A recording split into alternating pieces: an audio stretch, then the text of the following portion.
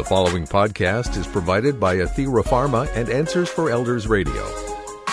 And welcome back, everyone, to Answers for Elders Radio. And we are here again with Dr. Verghese. And he is a clinical researcher in this wonderful, outside the wonderful city of brotherly love, Philadelphia, Pennsylvania. And I am so honored, Dr. Verghese, to spend some time with you because of your amazing background in neurology and research. And, I would love to be a mouse in the corner when breakthroughs happen, because there are things happening every day. And to all of our listeners, I'm very, very lucky because through Athira Pharma, I've had an opportunity to interview some of the top doctors in, not only in this country, but in the world. And it's been very, very exciting for me to take the time and talk about, what is being done and how we're making progress. And we really, really, really are.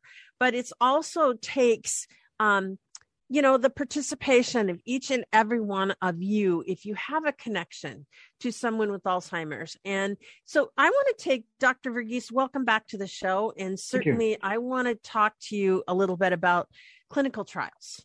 We hear about them and people go, oh, that's interesting, but I don't want to be a guinea pig. There's a lot of different kind of hesitancy of what's expected of me if I enter a clinical trial. So, can we back up first before we talk a little bit about the specific trials that we want to talk about today? What is involved in a clinical trial? Sure. So you're absolutely right. There's a lot of fear, misconceptions about clinical trials. I speak at many senior centers and retirement communities, and I ask them, what's the first association with clinical trials? And people will quietly say, hope, new treatments, so on. And I say, okay, tell me what's really in your mind. Then you hear guinea pig. Yeah. And with a kind of embarrassed laugh. And I say, look, the one difference between a guinea pig and a trial participant is that guinea pigs don't consent. Right. Okay. And having been a physician for close to 40 years, I do believe that folks in clinical trials have a much better understanding of what their disease is, what the treatments will be, what the options are than someone going to an average medical encounter. Right. So the first thing, especially with the experience with people of color, with the African American community, is that there were bad things that happened. Okay. And there is something called the Tuskegee syphilis study, which was conducted, I think, in the 30s and 40s, where poor African-American males, mostly from Tuskegee, Alabama, who had syphilis were not treated just to see what the outcome of the disease is. And it really is a horrendous thing to do because there were treatments then, and there was nothing great to be learned. We knew everything we had to know about syphilis in the 1800s. So that was a bad thing that happened.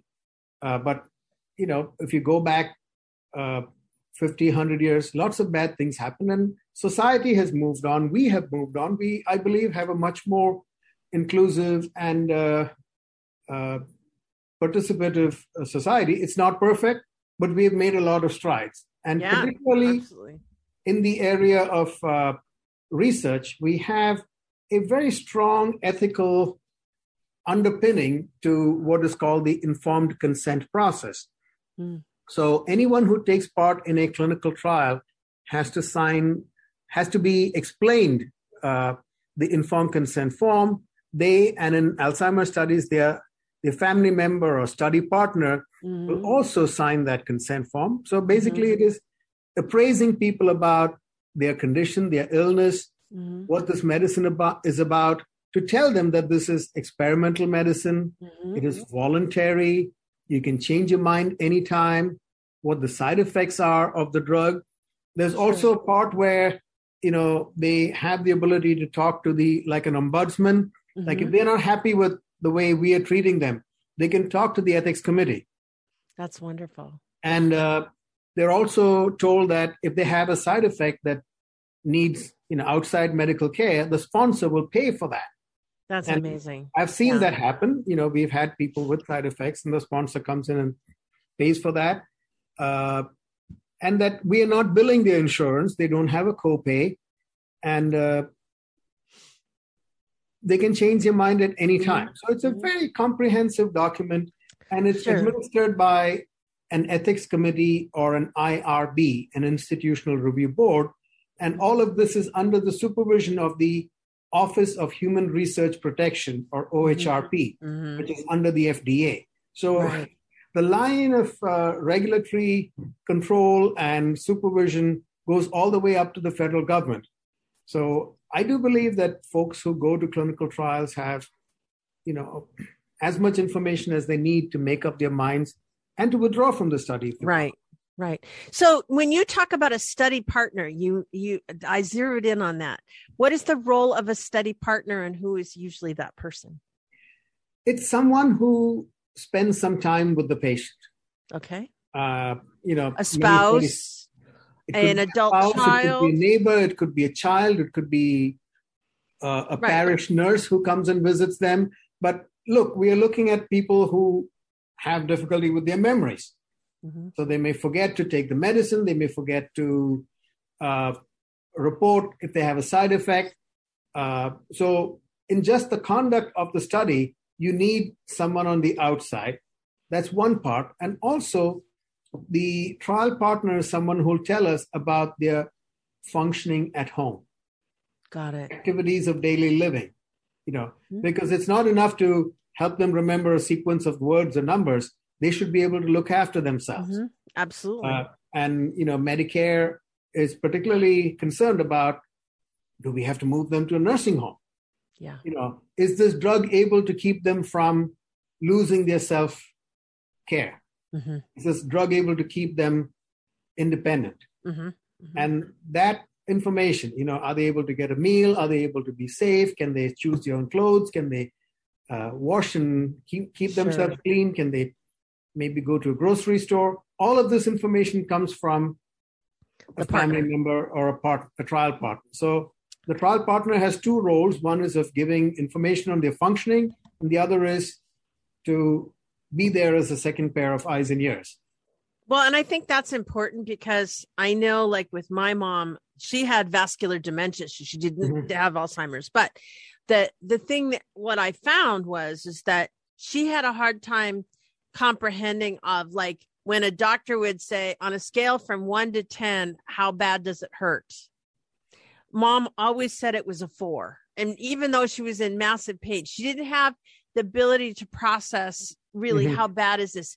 And when you're with somebody a lot and you know them intimately, like I did my mom, I knew exactly how much, she needed, what we needed to talk about, because it again, the inability to process and to vocalize what is really going on. Again, we talked about this in the beginning of the show, is the fact of, the reticence of, and the hesitancy to speak it up because you don't understand what it is that you need. And I think that's having that partner and not going through it alone is really important.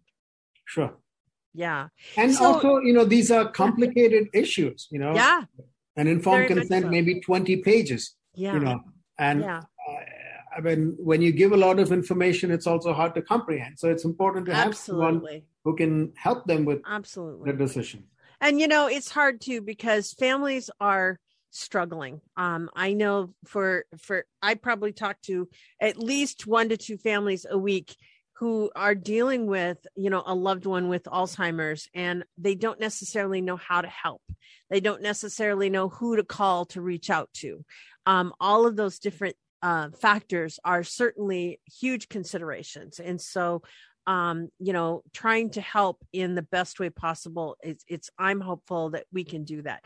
So as far as when is a good time, I'm just going to throw it out there. When is a good time to reach out for help?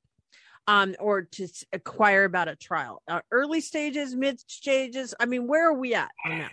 It's a very good question. So right now in the field, we have studies that span the whole spectrum. So this Athira study is for people with mild to moderate dementia who've already shown that they are having difficulty with self-care. They clearly have memory problems, disoriented, but not at the nursing home level of care where they need everything done for them. Right. But so this drug is meant to help regenerate the brain, to deal with the damage that's already been done. Yeah. So let me go back. So in the field, we have studies that are meant for people who are perfectly normal with no outward symptoms. These are called prevention trials. Remember, I talked about the 1 in 3 people who are functioning out there with no symptoms with the amyloid. So this is meant to take out that amyloid or counteract that amyloid in people who have not yet manifested symptoms. The most important area is the people with what is called mild cognitive impairment, who just have short-term memory problems. You mentioned, ask a question again, or repeating yourself, telling the same story again, forgetting the things that people forget first are mundane, everyday things, not important things. See, because our brains, our minds give more value to emotionally important things. If I ask you, where did you celebrate your birthday last year? You probably will remember. But if I asked you what you wore last Tuesday, you'll certainly not remember. No. Most likely. Right? Exactly. So it's the mundane things that we forget first. And that can often be confused for a senior moment. Yeah. In fact, I have a lecture that I have entitled Senior Moment or Alzheimer's Disease. Wow. So it's forgetting things, repeating yourself, needing to use your cell phone. People now use this as what I call the peripheral brain. Yep. As soon as they know they have to do something, they'll put it in the cell phone, which will remind you, so that short-term memory aspect is taken over by your cell phone. Yeah. Okay for functioning, but it delays diagnosis.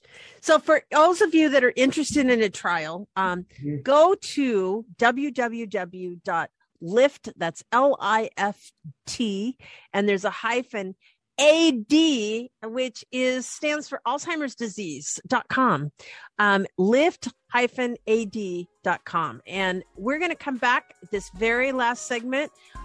What's available right now? How can you get involved and get your loved one involved? And let's find a cure for this disease. And Dr. Verghese and I will be right back right after this. The preceding podcast was provided by Athira Pharma and Answers for Elders Radio. For more information about the Alzheimer's clinical trial, go to athiraclinicaltrials.com.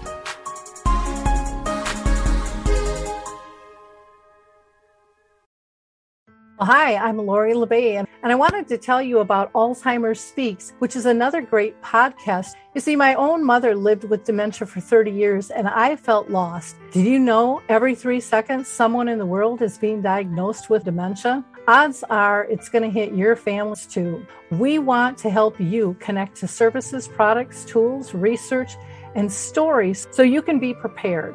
Please subscribe to Alzheimer's Speaks on your favorite podcast platform.